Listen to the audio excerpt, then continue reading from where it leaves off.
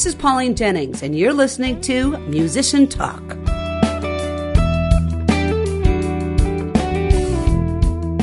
My guest today is Therees Tkach Hibbard, director of the Manitou Singers and St. Olaf Chamber Singers, and teacher of choral conducting, literature, and voice at St. Olaf. She has served as conductor, adjudicator, choreographer, and clinician for numerous choral organizations throughout the world. Before St. Olaf, she served as Associate Director of Choral Activities at the University of Nebraska-Lincoln and worked for 12 years as singer, dancer, choral conductor, singing tutor, and senior lecturer in the UK. Therees has also performed professionally as solo vocalist, dancer, and choral singer.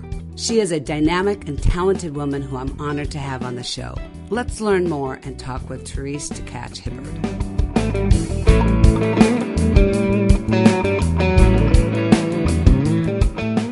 Welcome, Therees, to Musician Talk. Thank you for having me. I'm excited to have you on during this very, very busy time for you right now, preparing for the St. Olaf Christmas Festival. And I've seen you conduct multiple times, and I love watching you. You're so fluid. You can tell you're a dancer. Your body speaks. It really does up there. And it's fun to watch you. Thank you. The inspiration is the people in front of me, of course. Nice. And the music itself. Of course. So let's just dig right in. When did you first start getting interested in music? Did you take lessons? What instrument? Was there an instrument?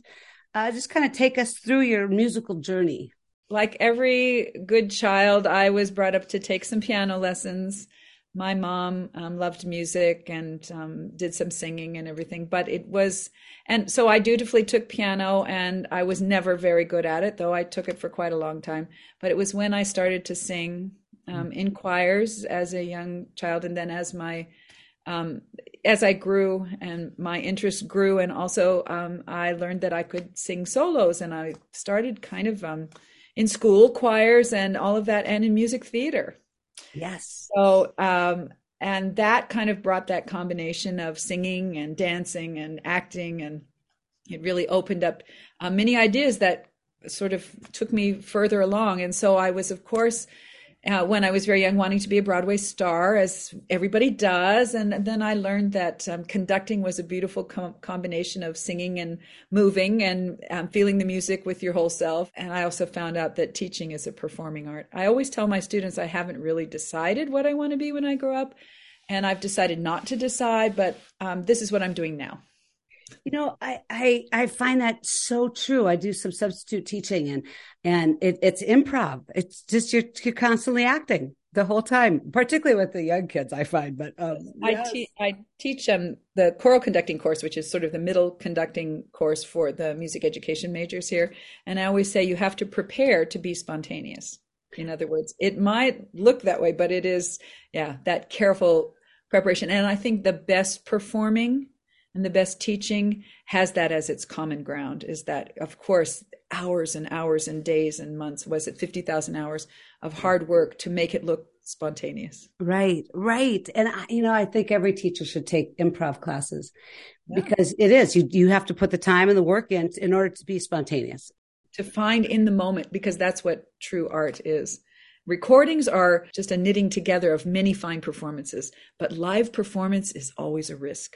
Yes, it is. Oh, that's beautiful. I love that. So you said that you found that conducting brought all these pieces together for you. How did you figure that out? Much later in life. I'm a late bloomer. Okay.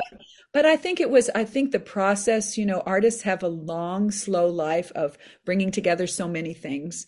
And I think I would never, at the undergraduate age of the people I'm now teaching, if someone had said, "Oh, you're going to be a college professor," I would say, never. That wasn't, but one thing leads to another. And every experience, I think, sort of, if you're doing it right and you're loving it and you are that fortunate, that it doesn't stay still. It always evolves. It always grows. It always goes. And then you take the next step in a direction, and then that takes you to the next step. And so none of it was calculated, except that I knew that I had things to offer as a musician, as a performer, and eventually as a teacher. So that's kind of how it came together. When was the first time you conducted, that you got in front of a choir and conducted them? Do you remember that? Probably when I was working on my first music degree, my bachelor's degree, my undergraduate degree, because, that's part of the class and everything. And part of me loved it, but I think probably I knew it. I love that, but I have a feeling that it was the combining of things together that I really enjoyed. So maybe that has something to do with how that sparked me towards this path. So you got your bachelor's degree in, you said music? Yeah, and music education, because my father wanted me to have a job. And did you also do performance there while you were at Oh, college? yes. Oh, yes. And yeah, recitals and opera and music theater. And I Wow. also, the dance company. I'm just like all of these students here at St. Olaf. I wanted to do everything all the time. But the beautiful thing is I had so many opportunities because the school is in Virginia, right outside DC. Lots of opportunities for Yeah. summer work.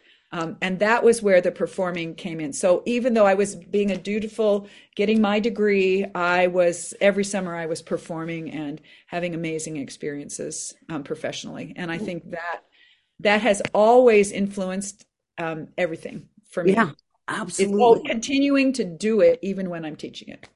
So what were some of your favorite roles when you were doing summer theater and or summer singing? Oh, well, I love all the. I did a lot of ingenue roles. You can Yep. think of all of the classics, whether you want it to be Carousel or Sound of Music, Right. Pippin. Lots of those very good smaller things. And when I was in my last years of high school, I lived in Northern Virginia, and we did something called Youth on Stage, which was sponsored by the National Endowment for the Arts and Humanities. And Cool. they gathered people from young people. We auditioned all up and down the East Coast, and they did like a touring show. It was like training us to be pre-professionals. And we had an arranger, we had a choreographer, we had a director, and they brought these people all together. And because it was in Northern Virginia and Virginia, it was an amazing moment where a lot of these singers were African American, as well as, white girls like me. And Right. that combination, and we toured on a bus and we went all up and down the East Coast. And it's what made me a performer and a musician, having that experience at that level. And I think it showed me in its infancy how combining things together, and our choreographer, when we would get to a new stage, would have us do our vocal warm-ups with our body warm-up, our dance warm-up. And that's when it Nice. first went, yeah. And for me, that's my whole research area. So That is such a great opportunity that you have. oh, That it is changed my amazing. life. Changed my life. Yep, I bet. Those peak experiences, I try and create them whenever I can, because those are the things that send young artists on to do more. We have to move on here pretty soon, but I'm interested. You said this is your research. This is your area of research. So can you Well, tell us about that a little bit? well, when I was doing my doctoral work, and before that, I started working with show choirs, music theater ensembles, and things like that, because I was a singer and a dancer, Mm-hmm. a conductor and a choreographer. So, they could just hire one person but to work on those kinds of things. And then at a certain point, I had a colleague who said, could you come do that with my concert choir? Or in other words, it's a whole sort of pedagogy and philosophy of using your whole self as a singer. And it involves body movement. It combines things like yoga and contemporary dance and Laban movement analysis. And anyway, just many Oh, things. It kind of brings them together to allow a singer to use more of themselves to express the music. I would love to take that class or a couple classes about that. I have taught some classes for teachers, but it is a way of rehearsing and performing. I think of if you have a musical theater background like you do, that makes so much sense. But I got to believe that when you bring that into a choir full of students that perhaps aren't in theater, it's a really strange idea to be moving that much. Maybe not so much anymore because you got the gospel whole thing kind of being Well, influenced. and I'm telling you, show choir, music theater, MTV, everything, well, TikTok, Instagram, Sure. Right. but these young people are used to moving and singing, but it's making them aware that it's the same, that we are the instrument. We are the stuff of which our art is made, to quote somebody famous who I don't remember. I think just allowing them to express the music with their whole selves is something they haven't always thought about. As little kids, we teach music that way all the time. Right. Bring it to adults to older people, all of that, and then just to make them feel, yeah, not just Mm-hmm. for gospel, but absolutely that kind of idea that all music has a feel. And when you find that, some people call it a groove, whatever, and that the more that you let the music move you literally, Yeah. and then when you're standing there performing in whatever capacity with a microphone on a choral stage, whatever, then it kind of microwaves in and becomes something we call inner dancing. Yeah. I love that. Oh, Therese, like we could talk about this for hours. I want to move on to teaching at St. Olaf and how long you've been there and how that came about. I've been here 7 years, which I know I just went, what? I've known Anton Armstrong for many years through the Oregon Bach Festival, which is where we met out on the coast obviously in Oregon, which is an amazing festival, not just of Bach music and Baroque, but of contemporary, of new music. I did my doctorate out at the University of Oregon, and so that's kind of how I got involved in the festival, and it's been a touchstone in my life for many, many years. And my colleague and one of my dearest friends up at the University of Minnesota, Professor Kathy Romy, was also involved in a very integral way, continues to be. But it was through this work in a professional choir, but then they decided they wanted a youth choral academy to bring up the next sort of generation. And so they asked me, because I was doing my doctoral work there, if I would do this body singing classes, which is what we call this idea of using your whole self to sing. And so Anton was the artistic director, the conductor. And so we met, and the partnership is ever since. Love that. That's terrific. So this first piece that we are going to listen to is from a concert called A Cry for Hope and a Call for Peace. And this was very recent, right? It was last Sunday, actually. Really, really recent. Really wow. recent. This is the Chamber Singers concert. So we are going to listen to the first song that's in the concert. So could you tell us a little bit about that?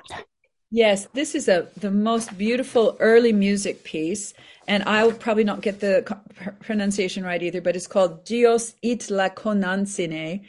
And it's a very, very early piece of Spanish. It's from the Nahuatl language. And this wonderful group called Border Crossing, which is up in the cities, they specialize in bringing marginalized music, especially of Latinx community, together for ancient and modern. And they're doing marvelous work. And so they have been publishing some of the pieces that they have been using and developing. And so I thought it was a beautiful way for us to bring more diversity to our performance. We tend to do a lot of early music because we're a small choir, like a Bach cantata or Renaissance music. But this was particularly beautiful and particularly ancient. And then we pair it with sort of modern music that comments on these same human feelings or ideas. Or so that the Bach cantata we did was called Aus der Tiefen. It was about the famous "Out of the depths I cry to thee, O Lord." And then we also sang a movement from this new cantata called "The Seven Last Words of the Unarmed," which is about all of the recent issues. And so pairing them with things like very modern comments on very ancient music. And so we opened our concert with this beautiful piece. It's just beautiful. And of course, we perform in Bow Chapel, which has a lovely acoustic. And this piece is made for that kind of space. And so that's absolutely beautiful. Before we listen to it, I want you to tell me a little bit about the Chamber Singers. When I was hired, they asked me to conduct the Manitou Singers, which is the large soprano and alto, formerly women's choir, about anywhere from 80 to 100 singers. They're all first years. And they come, and of course we have the balancing choir of the Vikings, which is all tenors and basses. And they all come and they sing together this first year before they audition for the other choirs, including the St. Olaf choir or chapel choir or cantori.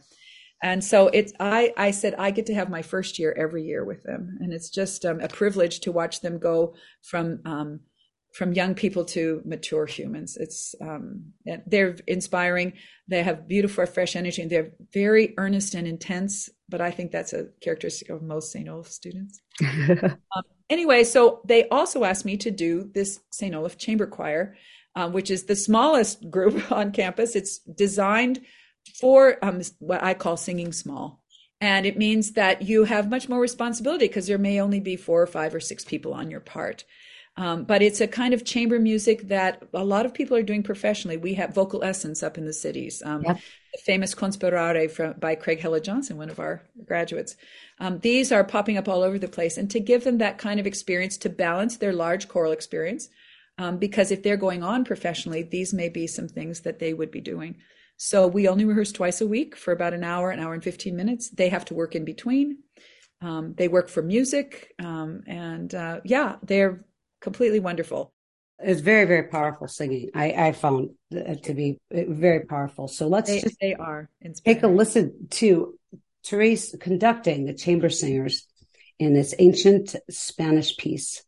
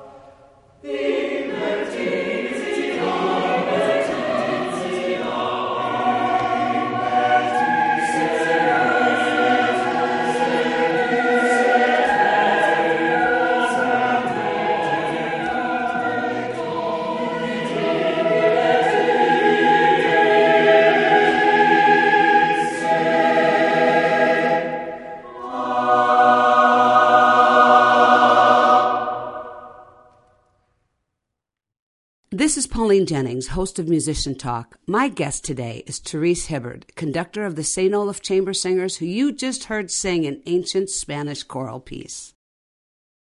All right, so Therees, this, as I said, just so powerful, very beautiful, powerful voices, and there is a difference from the bigger choirs.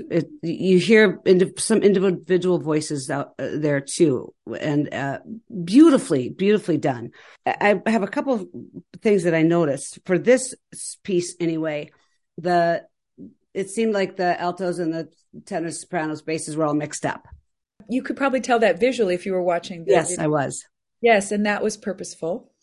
As I know it to be, because I've seen choirs in between songs change position. Right. And so how do you decide? Are you told to do that in the music? By the composer, or do you make that decision? And how do you make that decision? Well, there's practical reasons, and then of course there's musical reasons. Practically, if they're strong enough, everyone on their own part, because again, there's a lot of responsibility when you sing small, right, to make sure that it's not a lot of voices to, give you more confidence. If they're all strong, then that is a beautiful way, especially to do early music, because all of the different parts rise out. Like you said, you can hear individual voice parts, and because that's how the music is constructed. So it's a nice way to do it in order to let that rise out from the score and really come into the air in the way it was really intended.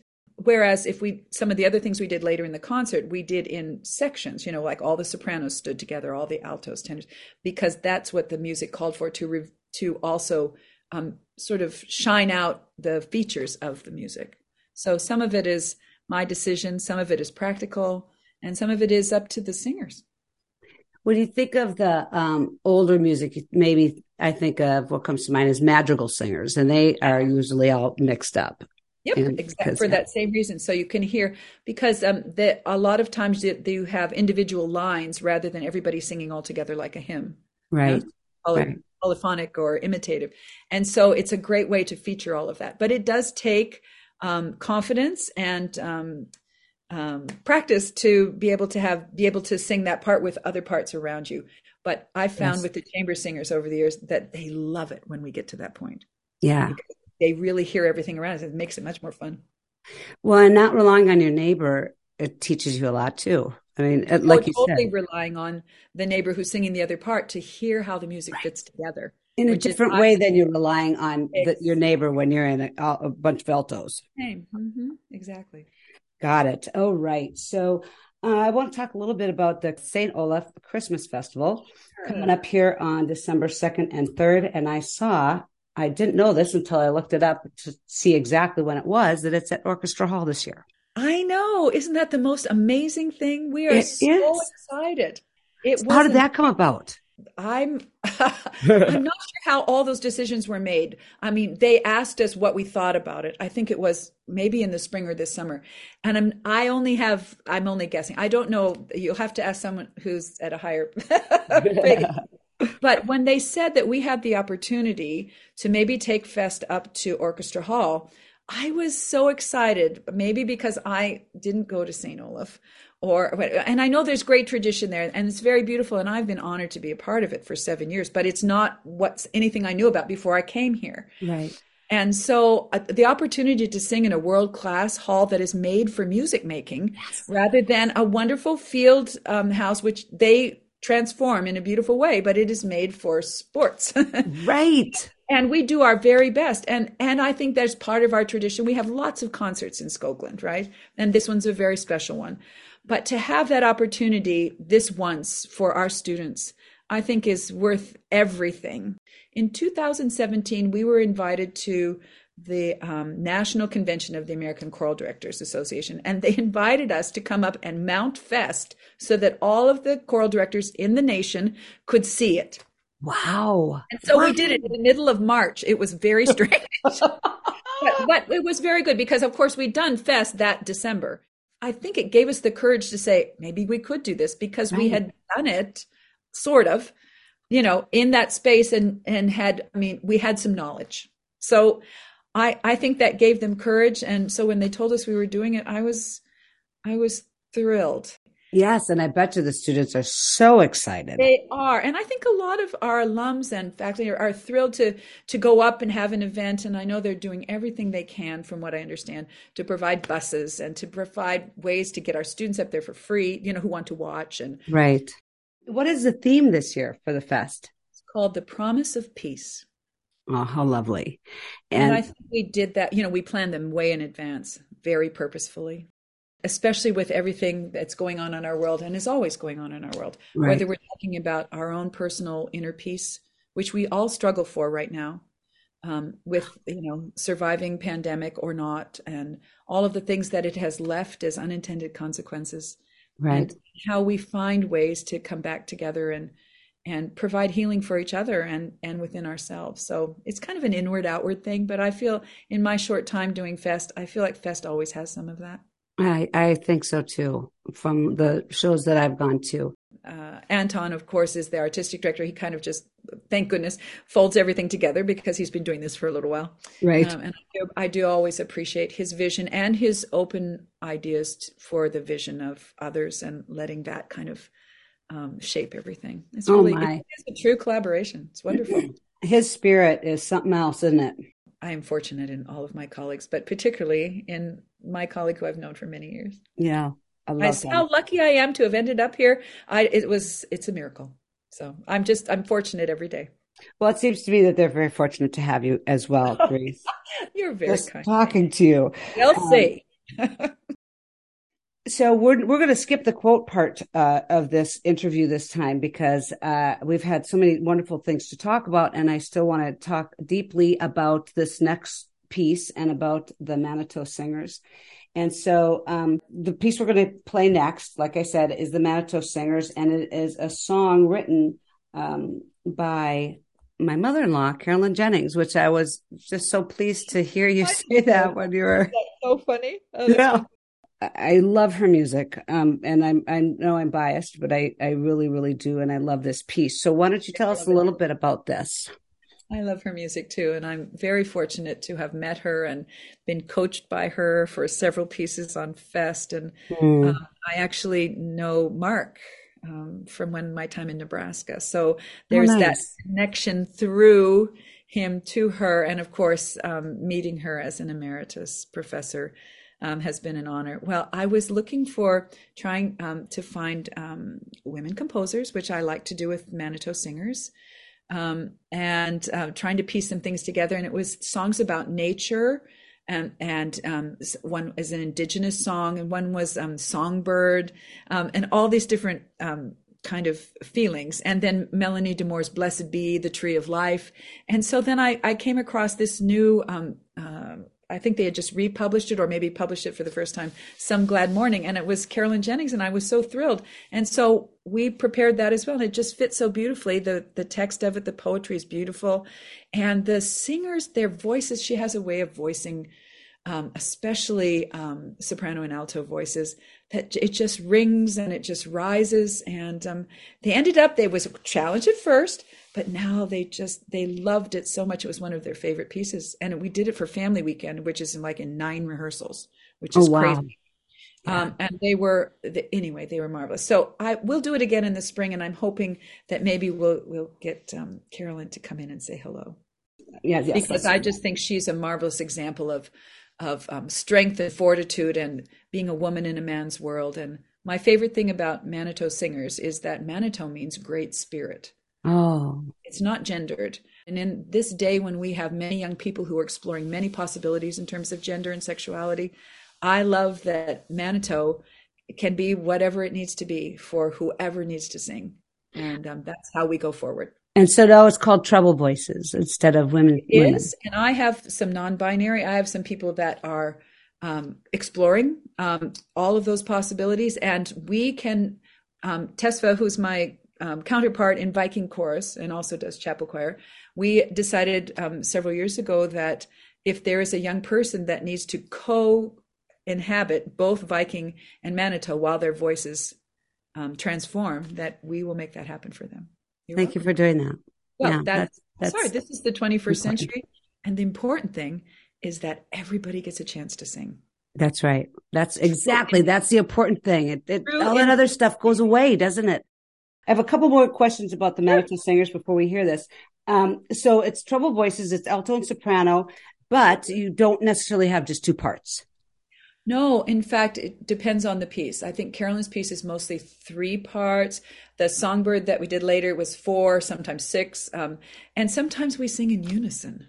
Yeah. And there is nothing more beautiful than bringing voices together for one sound. Unison means one sound.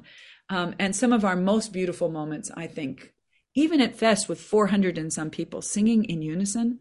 I bet. It's heart-stopping. Yeah. So I love all the different layers, all the different gears. But one of the most important things we work on is to find that common sound. Not the same, but together. Let's hear how that works right now in hearing Some Glad Morning, written by Pauline Jennings and conducted by my guest today, Therees Hibbard, and performed by the Manitou Singers.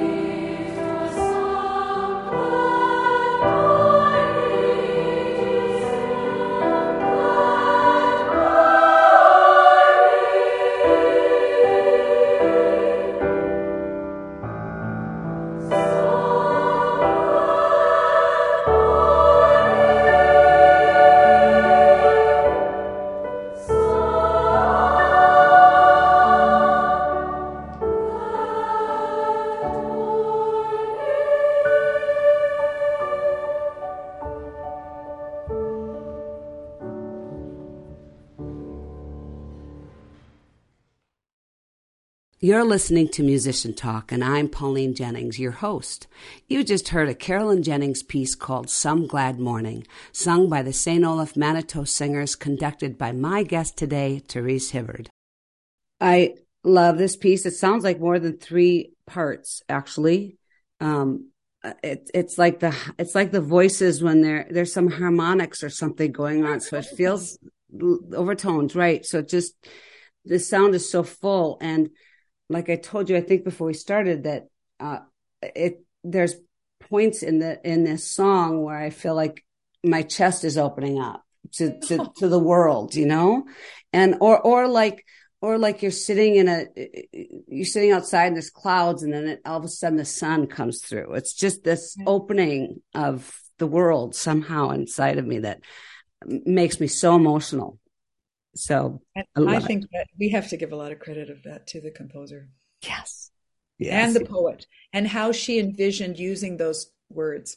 Yeah. And knowing how treble voices would sound, soprano, alto voices would sound as she created the music.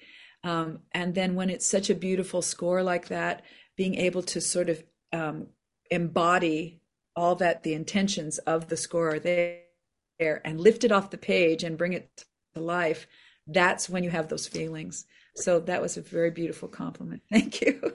And you do lift it off the page as the conductor as well. I mean, and the voices. I can do nothing. Beautiful. It's the voices, but they are inspiring, and they will take the journey with me. So I'm very grateful.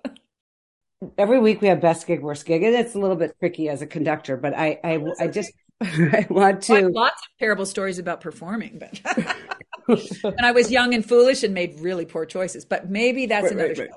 Right, that we could totally go have. Maybe that'll be Curtain Call, because there's another show I do called Curtain Call. There you go. Then ask you all about those. I'll tell you those bad stories on myself. Yes. Right. But I bet you just had some horror stories from COVID and trying to do what you do via Zoom, which is impossible. You're asked to do the impossible, really. Well, and it's because technology is not cut up to what we do. Solo singing, I mean, we survived with a lot of help and technology to make things kind of happen. Virtual choirs are an amazing thing, but they're not the same thing. They're their own thing. And thank God we had them, and we all learned a little bit more about all of that. And we survived, and we maybe even did more than that.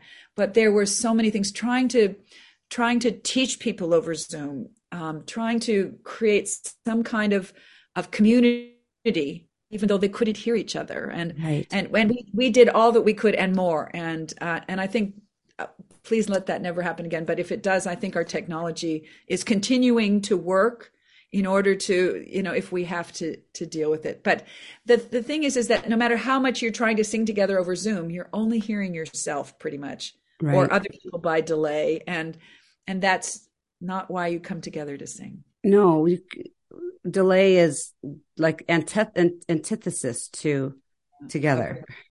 We sort of explored a lot of tough subject matter, especially in Minnesota, George Floyd, all of that. And we never will take singing together for granted again. There are many silver linings. I think most people that I have talked to about it have found that. How they grew and how their music grew, and the time they had to practice that they never had before, and on and on and on, and writing that they did that they never had. On and on. There are so many silver linings, and it's really nice to have it behind us. I hope. I mean, knock on wood. And that the individual's work, that was very important. But being together, we will feel the effects of that for years. Isn't it wonderful that music, and especially singing together, we still need to be in the same room. Yes. And we still need to be face to face. I say heart to heart. And this was our joke during the pandemic when we finally came back together, we just need to be in the room where it happens. Yes. Just like Hamilton. Yes. And you can't use your phone for that, right? Thank goodness. Right. During our break, you said that your best gig is always the next one. Or the one I just did. And I'm very self-critical. I think most of us in the arts are. Mm-hmm. So I can always think of the one thing I would want to do different or whatever. But then I always have the possibility of making it better the next time. And I think we are such a process-oriented profession. But and like I said, live music is always a risk. We try and reach perfection, but of course we can never get there. And maybe that's what keeps us going. You're always striving for something, which is a beautiful thing. Well, I think that's the human spirit. If we become like, okay, I've done it, then I guess it's time to retire. Right. But the best thing about what we get to do is that there's always something new to learn. Yes. Something new to do. And it truly does fire you for your whole life. So how lucky am I? Yes, you are blessed woman, and we are blessed to have you, and I'm blessed to have you on this show. Oh, thank you for asking. The St. Olaf Christmas Festival up at Orchestra Hall, I think there are very, very, very few tickets left. So what I want to say, I'm not going to discourage anybody from calling and trying to get tickets, but I do want you to know out there that there's a live stream at the show on December 3rd at 7:30.